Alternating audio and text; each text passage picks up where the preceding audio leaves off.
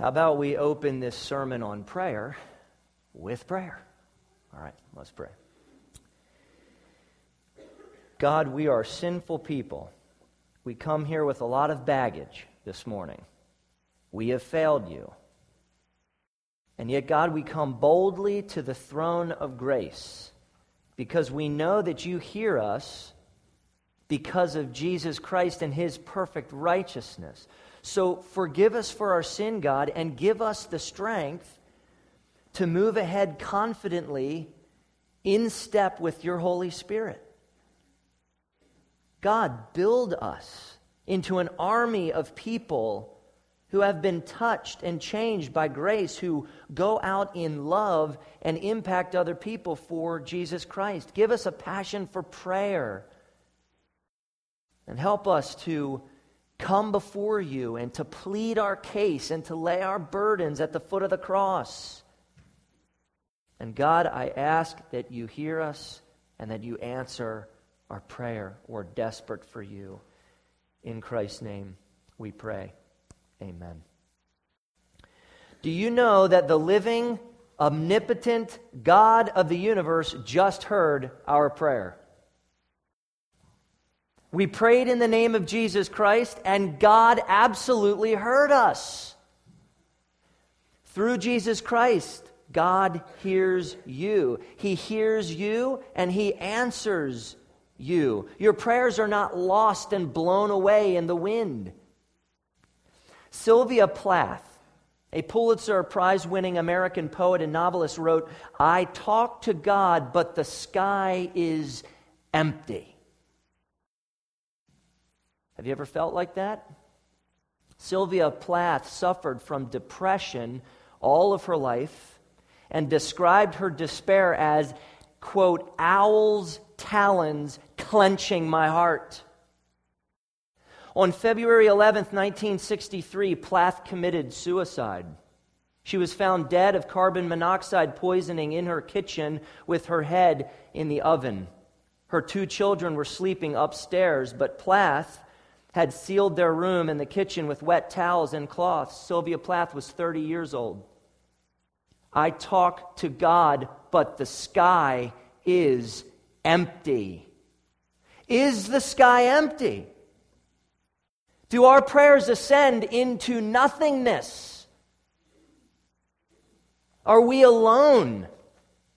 And is prayer just hopeless and futile, something just to make us feel good? My friends, Francis Schaeffer was right. God is there and he is not silent. There is great hope in being heard. Is Larry back there? No? He left. All right. I have a PowerPoint outline for you that's currently not on the screen. But we're going to try to rectify that shortly when Larry comes back from getting a snack at the snack bar. No, I have no idea what he's doing. All right. So what is prayer is the first question. Prayer is speaking with God. Prayer is affection, confession, gratitude, a plea for God's help. Prayer is commitment. Prayer is worship. It's simple. Prayer is coming to our Heavenly Father by the Holy Spirit through Jesus Christ the Son. Prayer is coming to our Heavenly Father by the Holy Spirit through Jesus Christ the Son. John Piper said, prayer is not as an intercom for increased convenience in our secluded cottages, but is a walkie-talkie connecting the general's headquarters with the transportation line and the field hospital and the front line artillery. He said, prayer is not a bell to call the servants to satisfy some desire we happen to feel. It is a battlefield transmitter for staying in touch with the general. Life is a war zone. John Piper is right, but prayer is more. Prayer is the daily anticipated phone call a wife makes to her husband from across the ocean. The numbers are dialed with strong desire for face-to-face connection with the urgency of a month-long silence. The conversation expresses love and longing, and is filled with affection and admiration and appreciation, all from an aching distance, but with a certain incomplete closeness and joy. Prayer is more than entreating God, it's enjoying God. Here are 7 biblical and helpful thoughts on prayer to help us grow. Number 1, prayer is offered to God alone. Biblical prayer is directed to Almighty God. We don't pray to statues or nature or gods or saints or ourselves, for prayer is worship, and it's shaped by the first 2 commandments. No place in Scripture instructs us to pray to anything other than God. In fact, praying to something else ends badly. 1 Kings 18:26 tells us of the prophets of Baal, that they called upon the name of Baal from morning until noon, saying, "O Baal, answer us." And then it says, "But there was no voice, and no one answered." Then verse 29, "As midday passed, they raved on until the time of the offering of the oblation, but there was no voice." No one answered. No one paid attention. I talk to God, but the sky is empty. Praying to anyone or anything other than the triune God is an exercise in futility. Faithful prayer is addressing the supreme God who can actually answer you. Psalm 86:8 says, "There is none like you among the gods, O Lord, nor are there any works like yours." Our God is a sovereign God, and He pays attention to what we say. The Bible is replete with examples of praying to God. Psalm 5:2, "Give attention to the sound of my cry, my King and my God, for to you do I pray." Psalm 69:13, "But as for me, my prayer is to you, O Lord." Psalm 102:1, "Hear my prayer, O Lord, let my cry come to you." When Jesus taught us how to pray, He led off with "Our Father in heaven." Some places in the Bible, prayer is offered even to Jesus. Prayer is offered to God alone. Now, how does God hear us? Number 2, prayer is through Jesus Christ in the Holy Spirit. Now, back in 1 Samuel 2:25, Eli the priest said directly to his sinful and rebellious sons, "If someone sins against the Lord, who can intercede for him?" Who can intercede for him? That's a good question. Who can possibly intercede between a holy God and sinful men and women? And Eli's question is answered in Jesus Christ. When you trust in Christ, you trust Him to mediate for you, to step in between you and God, to be the go-between. You trust Him to stand between you and God as your righteousness, so God accepts you, not on your merits, but on Christ's merits. So when you pray, your prayers go directly to a heavenly Father through Jesus Christ, His Son, who is your mediator. Jesus is our access to a holy God. Faith in Christ is absolutely necessary for a powerful, healthy, and effective prayer life. Without faith in Christ, prayer is empty.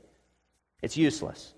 Several places in the New Testament, Jesus said that prayer to the Father is in my name. When we pray to God through the Son, the Father hears, and this is really great, the Father loves to answer yes in Christ. 2 Corinthians 1:20 is an awesome passage. I love it. For all the promises of God find their yes in Him. In Christ. God tells you yes. Yes. That is why it is through Him, still in 2 Corinthians 1:20, that is why it is through Him that we utter our amen to God for His glory. We say, that is true, Lord.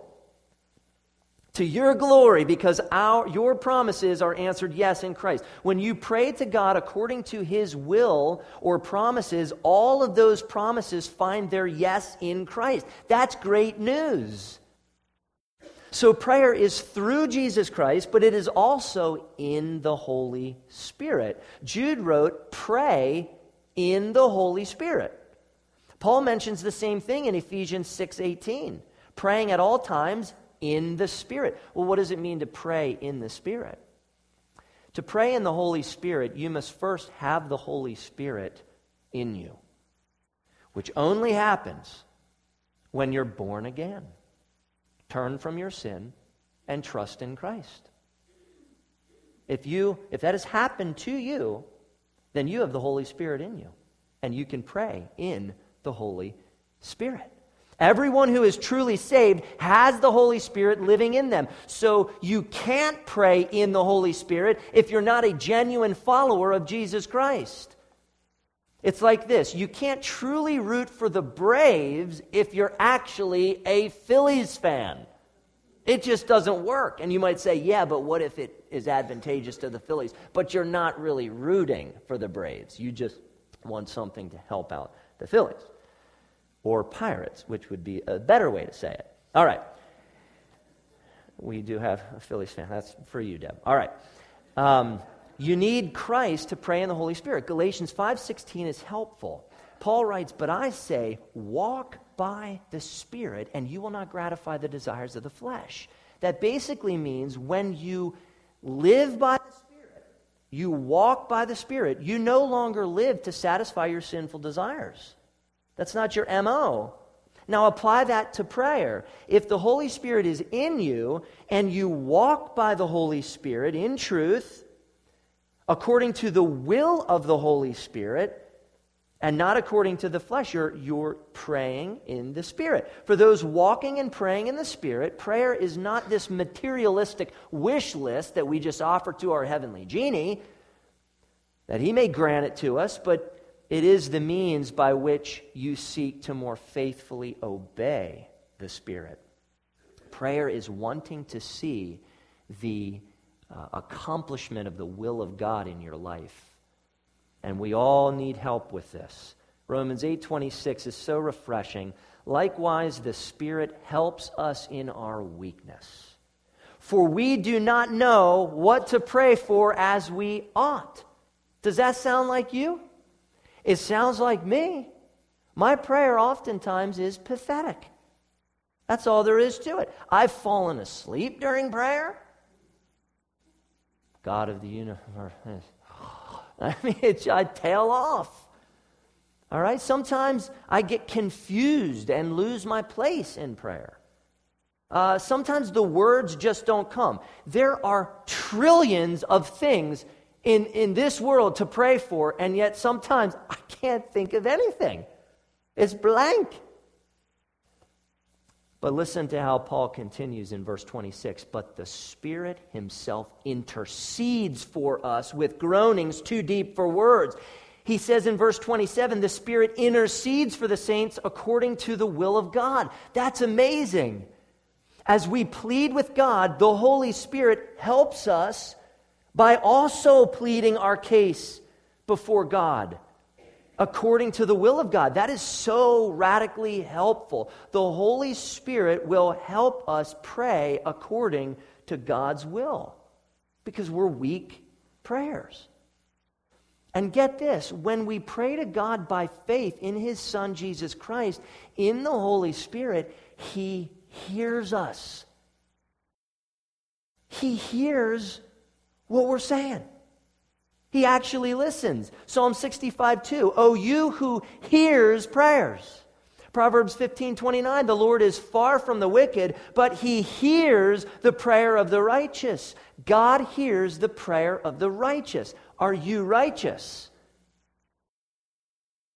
Yes, if you trust Christ. Because faith in Jesus means Jesus is your righteousness. You are counted righteous in Him. God hears our prayer because of Jesus. Proverbs 15:8 says, the prayer of the upright is acceptable to Him. Having the righteousness of Christ imputed to you is essential for prayer. We have the promises of God in Christ. Psalm 66, 19 through 20 says this, "But truly God has listened.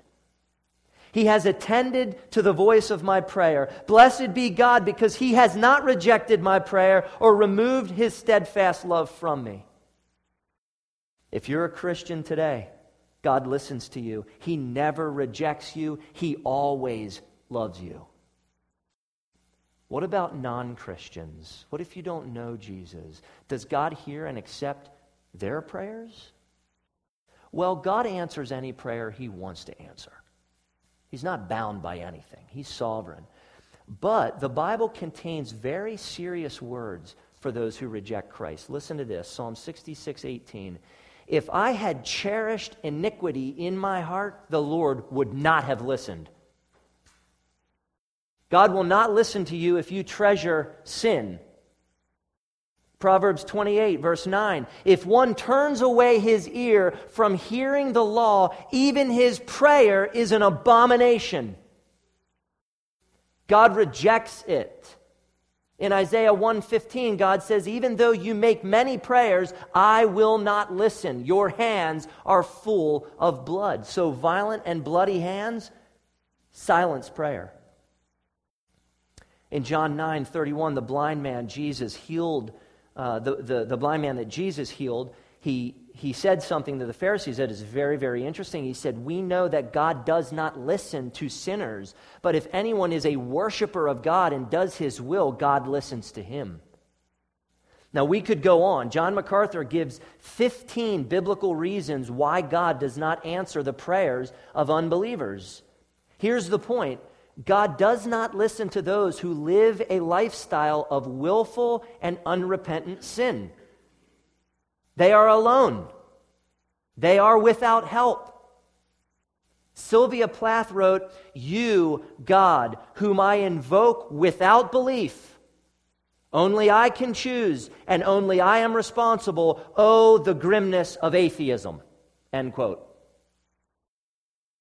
Godlessness is a dark and lonely place. Proverbs 15:29 says, "The Lord is far from the wicked." Folks, to ensure that your prayers make it beyond the ceiling, to the heart of God, you must know Christ.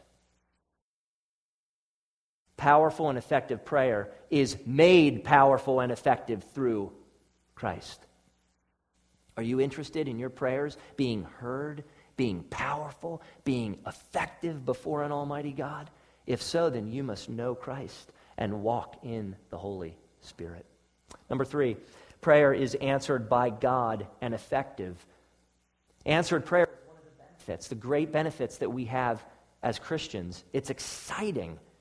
Sometimes God answers yes, sometimes no, sometimes you got to wait on me. But God answers prayers.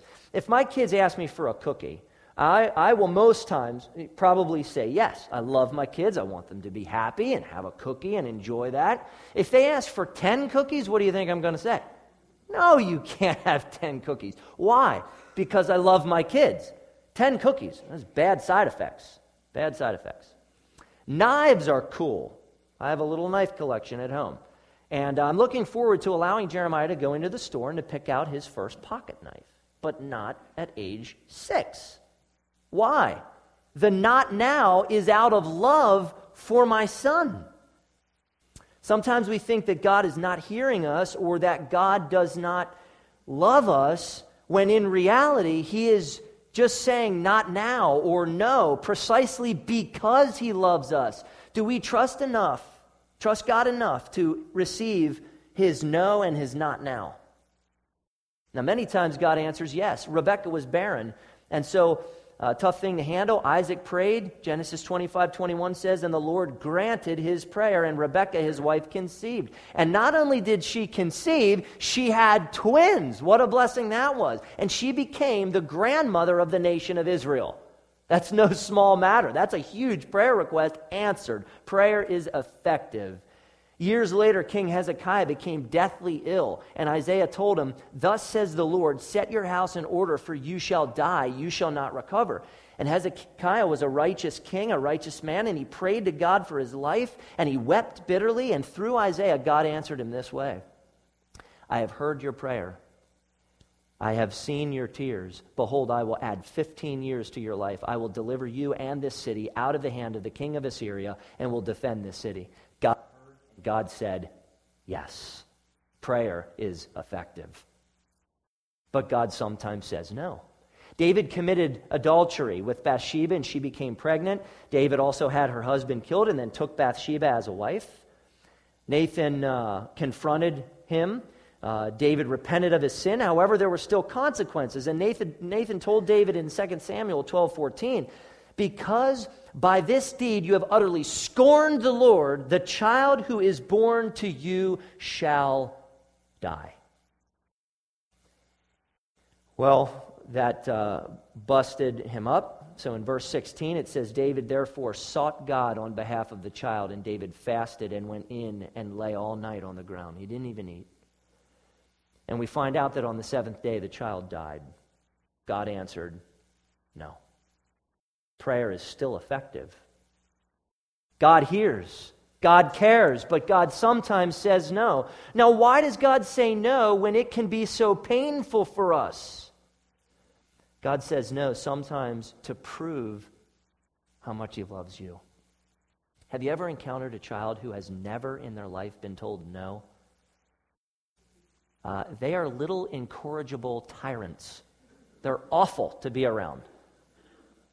Parents ruin their children when they never firmly say no. God tells us no because He loves us and He knows what's best for us. And when we grieve over His painful no, He holds us by His grace. He reminds us of His love for us, and He gives us the strength we need to endure so we can rise from the pain with more joy and satisfaction in God. That is what a loving Father does for you. Jesus said in Matthew 7:11, if you then who are evil, that's us, know how to give good gifts to your children, how much more will your Father who is in heaven give good things to those who ask Him? God wants to give you good things. Great things. Things that help us value Him more. And sometimes to us, those good things feel a whole lot like bad things. God loves us and He answers our prayers. Prayer is effective. Number 4, prayer is a necessity and earnest discipline for faithful Christians. Prayer is not easy. It's discipline. You got to work at it. Certainly doesn't come easy for me. Like anything worth doing, you have to commit to working at it, and God will help you to pray. Jesus prayed in the darkness of the early morning. He was so devout. He even prayed all night to God. He devoted himself as the Son of God to disciplined prayer. One parable made the point to never give up or to lose heart. There was a widow who kept going back to the judge and just getting up in his face, pleading her case over and over and over. She was relentless, laying it before the judge. And after a while, the judge just gets worn out and says, fine, I'll give you justice. And she gets what she asked for. Paul said a lot about disciplined prayer. Continue steadfastly in prayer, being watchful in it with thanksgiving, he said. Pray without ceasing. Be constant in prayer. Even the 3,000 new Christians, I want to make that point, new Christians in Acts 2 devoted themselves to the prayers. That's baby Christians saying, I'm devoting myself to praying to the Almighty God, and that's what they did on a regular basis. Football players who refuse to lift during the season and off season, they're called lazy and undisciplined. They're not good players. You don't want them on your team. And so Christians who refuse to pray are also lazy and undisciplined. Guilty. Discipline in prayer is one of the marks of a healthy Christian, and that's why when I look at my life, I'm thinking, where's the health? I wonder. But we must also be earnest. Before his execution, Jesus prayed more earnestly, and his sweat became like great drops of blood falling down to the ground. That's intense prayer. That's pouring out your heart before God. Christian tradition tells us that James, the half-brother of Jesus, was so committed to prayer that calluses developed on his knees, and he earned the nickname, get this, the man with camel's knees. That's what they called him because of his devoted prayer life. Paul noted that Epaphras always struggled, was the word he used, struggled in his prayers on behalf of the Colossians. Now, I'm not at that point, and maybe you aren't either, to be that zealous in prayer. But one thing is for sure, we must all devote ourselves more to the discipline of prayer. We have work to do. God will help us grow. It's all grace, folks. It's not just pull yourself up by your bootstraps and do it alone. Commit to this. What's wrong with you? It's in grace. Grace will catapult your prayer life, but not without our commitment to grow. Number 5, prayer is an exercise in humility. Prideful people don't have a meaningful prayer life. Maybe pride is why you struggle in prayer. Maybe we think we can handle everything on our own. See, prayer brings us to the point to admit that we can't do it on our own and we need God's help. Do you remember the Pharisee and the tax collector who went in the temple to pray? The Pharisee prayed, God, I thank you that I'm not like other men, extortioners, unjust, adulterers, or even like this tax collector. I fast twice a week. Bing. I fast twice a week. I give tithes of all I get. He didn't even recognize how dependent he was on God, that grace sustained his very heart and his life. But the tax collector got it. Not even looking to heaven with his head down, he beat his breast and prayed a simple but a really passionate prayer, a humble prayer. God, be merciful to me, a sinner. Which one did God accept? The humble sinner. That's the prayer God heard. Jesus was very, very critical of those who stood on street corners and in synagogues to pray with many words, maybe philosophical and fancy and theological words, because they prayed for the applause. If we pray to impress people, we miss the point of praying completely. God desires us to humbly just dump ourselves on Him. Number 6, prayer is focused and strategic. Do you plan for what you pray for? Let's say you're going to put an addition onto your house. Do you just walk out into the yard and start slapping sticks up? We'll see where this ends. All right, I don't want to visit your house if that's the approach that you took for your addition. I'll sit outside. But it's really easy to rush into shallow prayer without intentionality, without planning it out. But a little planning goes a long way. And there are plenty of examples in Scripture where prayer is focused and strategic. Matthew 9:37 and 38 is a relevant one for our church. We need to pray this strategically. Okay, this is what Jesus said.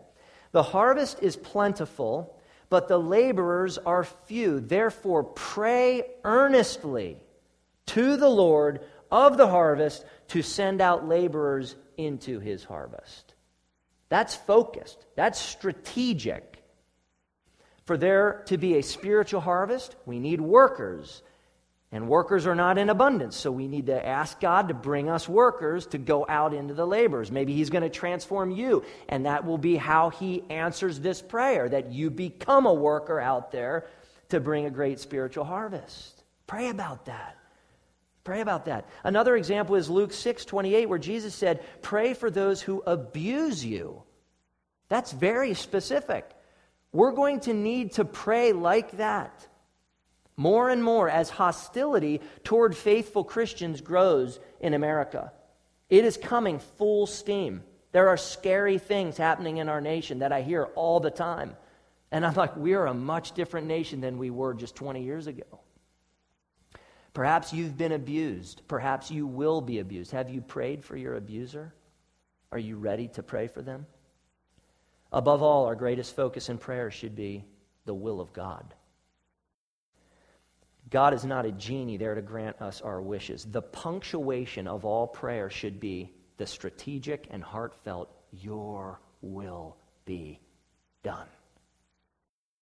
1 John 5:14 and 15 says God hears us if we ask according to his will. We got to ask according to his will. Our greatest focus in prayer should be the will of God accomplished in our lives. There are so many things to pray for, too many to pray for us to cover. It's overwhelming. And so focus on strategic prayer. That's helpful. Think it through. Allow God to guide you and pray for God's will to be done. What is it that is in your sphere of influence that you can be regularly praying for? Because we just can't cover it all. Now, the last point is probably the most significant. Number 7, the most important thing in prayer is a passionate heart for God. You do not need to be a PhD in theology to pray powerful prayers. You don't need all the answers. You don't have to have it all figured out. You don't even need to have all the right words that just sounds eloquent as it flows to pray powerful prayers. John Bunyan is attributed to this quote. Not sure if it's him, but I think it might be. He said, "In prayer, it is better to have a heart without words than words without a heart." Your heart is key. Now, you might be insecure about the way you pray. That might be really fearful for you to pray in public in front of someone else, and I can be the same way. Sometimes when I get together with pastors and people who are really theologically sharp, my prayers change. I try to sound intellectual to impress the people sitting around. And at that moment, you lose all reverence before God. He's like, what is that? Probably is, really? That's what you're going to... Okay. Prayer is not impressive because of how we sound. It's impressive because of the God to whom it is directed and the heart from which it ascends. A passionate heart for God is critical in prayer. We're told in Hebrews 5:7 that God heard Jesus because he was reverent. The heart of Jesus was just so there. It was so right. He got it right. His heart was right. Jesus taught that prayer is effective if we have faith.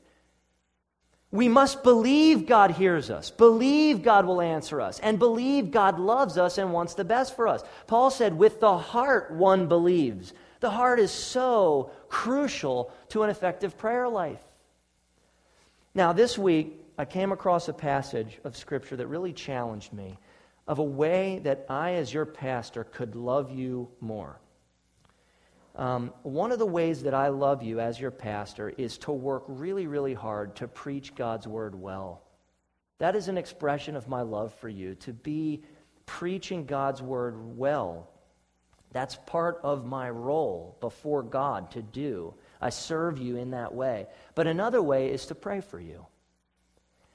But I have not been diligent in that area as a pastor. I have been unfaithful to God.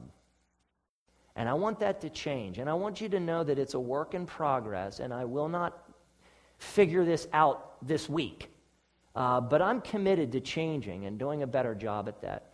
The challenging passage that I found was Philippians 1:9-11. And when I read it, I thought, this is perfect. I need to pray this for Jerusalem Church. This is like what I want for Jerusalem Church. This is my heart before Jerusalem Church.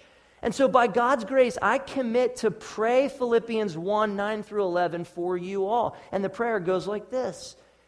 And it is my prayer that your love may abound more and more with knowledge and all discernment, so that you may approve what is excellent, and so be pure and blameless for the day of Christ, filled with the fruit of righteousness that comes through Jesus Christ to the glory and praise of God. And that last little line totally struck me, because in our vision statement it says to the glory and worship of God. And so this is like perfect for me to pray. And I want that for us. I want Philippians 1:9-11 to be true of our church. And I work hard, really hard, to see that accomplished. So I commit to pray that for Jerusalem Church, and may God answer my prayer. Would you commit to praying for me? I need you to pray for me. Besides praying for the spiritual health of my family, I ask that you pray two things, Colossians 4:3 and Ephesians 6:19 and 20. First, pray Colossians 4, verse 3, that God may open to me, your pastor, a door for the word to declare the mystery of Christ. Pray that God gives me opportunities for evangelism, to share the gospel, to preach to more people. Pray that for me, please, that God brings people into my life that I can be faithful to share the gospel, to preach, to proclaim. And pray Ephesians 6:19, that words may be given to me as your pastor, in opening my mouth boldly to proclaim the mystery of the gospel, for which I am an ambassador in chains, that I may declare it boldly as I ought to speak. Pray that God gives me the words to preach the gospel boldly, to not apologize for Christ, but to come out with it and to be faithful in it, and to just preach as I ought, as God calls me to preach. Would you commit that? Please commit to pray for me in that area. Now, here are four quick practical ideas to help you grow in prayer. I just want to fly through it. It's just quick to get your mind thinking of how to help. Number one, use the Acts prayer acrostic. Start with A, adoration, and just begin by telling God what you love about Him. Then C, confession. Spend time confessing your sins before the Almighty God. Plead for His forgiveness through Christ. Then T, thanksgiving. Continue by expressing your gratitude to God for anything and everything. And lastly, S, supplication, which is a fancy word. Basically, pour out your heart before God and ask Him. Ask Him for help, to help you, to help others, to answer the prayers, the things that are on your heart. Okay? Remember that little acrostic, ACTS, A-C-T-S. It will help you in an outline for prayer when you don't know what to pray for. Number two, pray the Scriptures. Open your Bible up, and what you're studying, pray those things. So if you're studying the Ten Commandments and you're going through that and you just read them, pray them.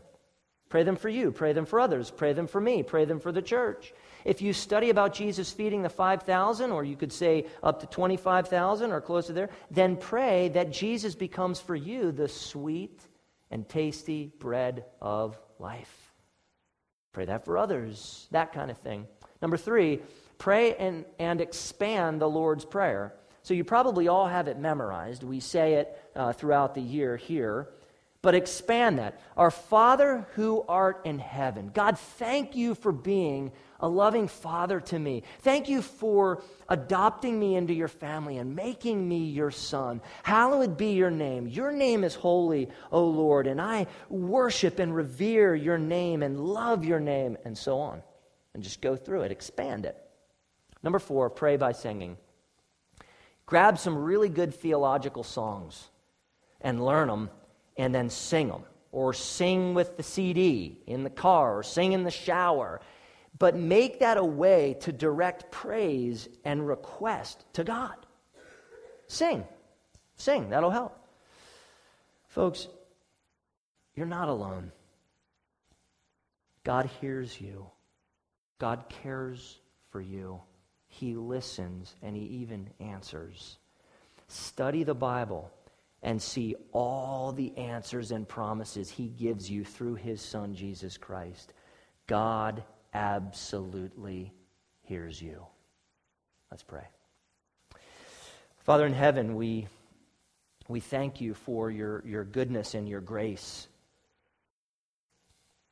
God, we know that you hear us through Jesus Christ. He is so precious to us because when we pray, we come through Him. And because He mediates and intercedes, and the Spirit intercedes on our behalf, God, we know that you hear us and that you're pleased to answer. God, prayer is something that I struggle with deeply. I have for years and years, ever since I was a little kid. I get bored. I move around. I want to be doing other things. And that shows that there is something broken deep within my heart, that I am not being faithful as I should be. So God, forgive me for that. Help me to lead this congregation to be an example of what a prayer warrior is. Thank you for our prayer warriors who lead us by example. I pray that Jerusalem Church would be a praying church, and that you would answer prayers so clearly that we would have nothing else to do but to praise you for answered prayer, and help us to remember those things and to keep coming back and to mention them and to rejoice in them together, because our God is a God who hears us and who answers us and who says yes a lot of times and who says no sometimes and who asks us to wait sometimes. God, you are good. You have not abandoned us. You love us. You hear us. You are there with us. Thank you. In Christ's name we pray. Amen.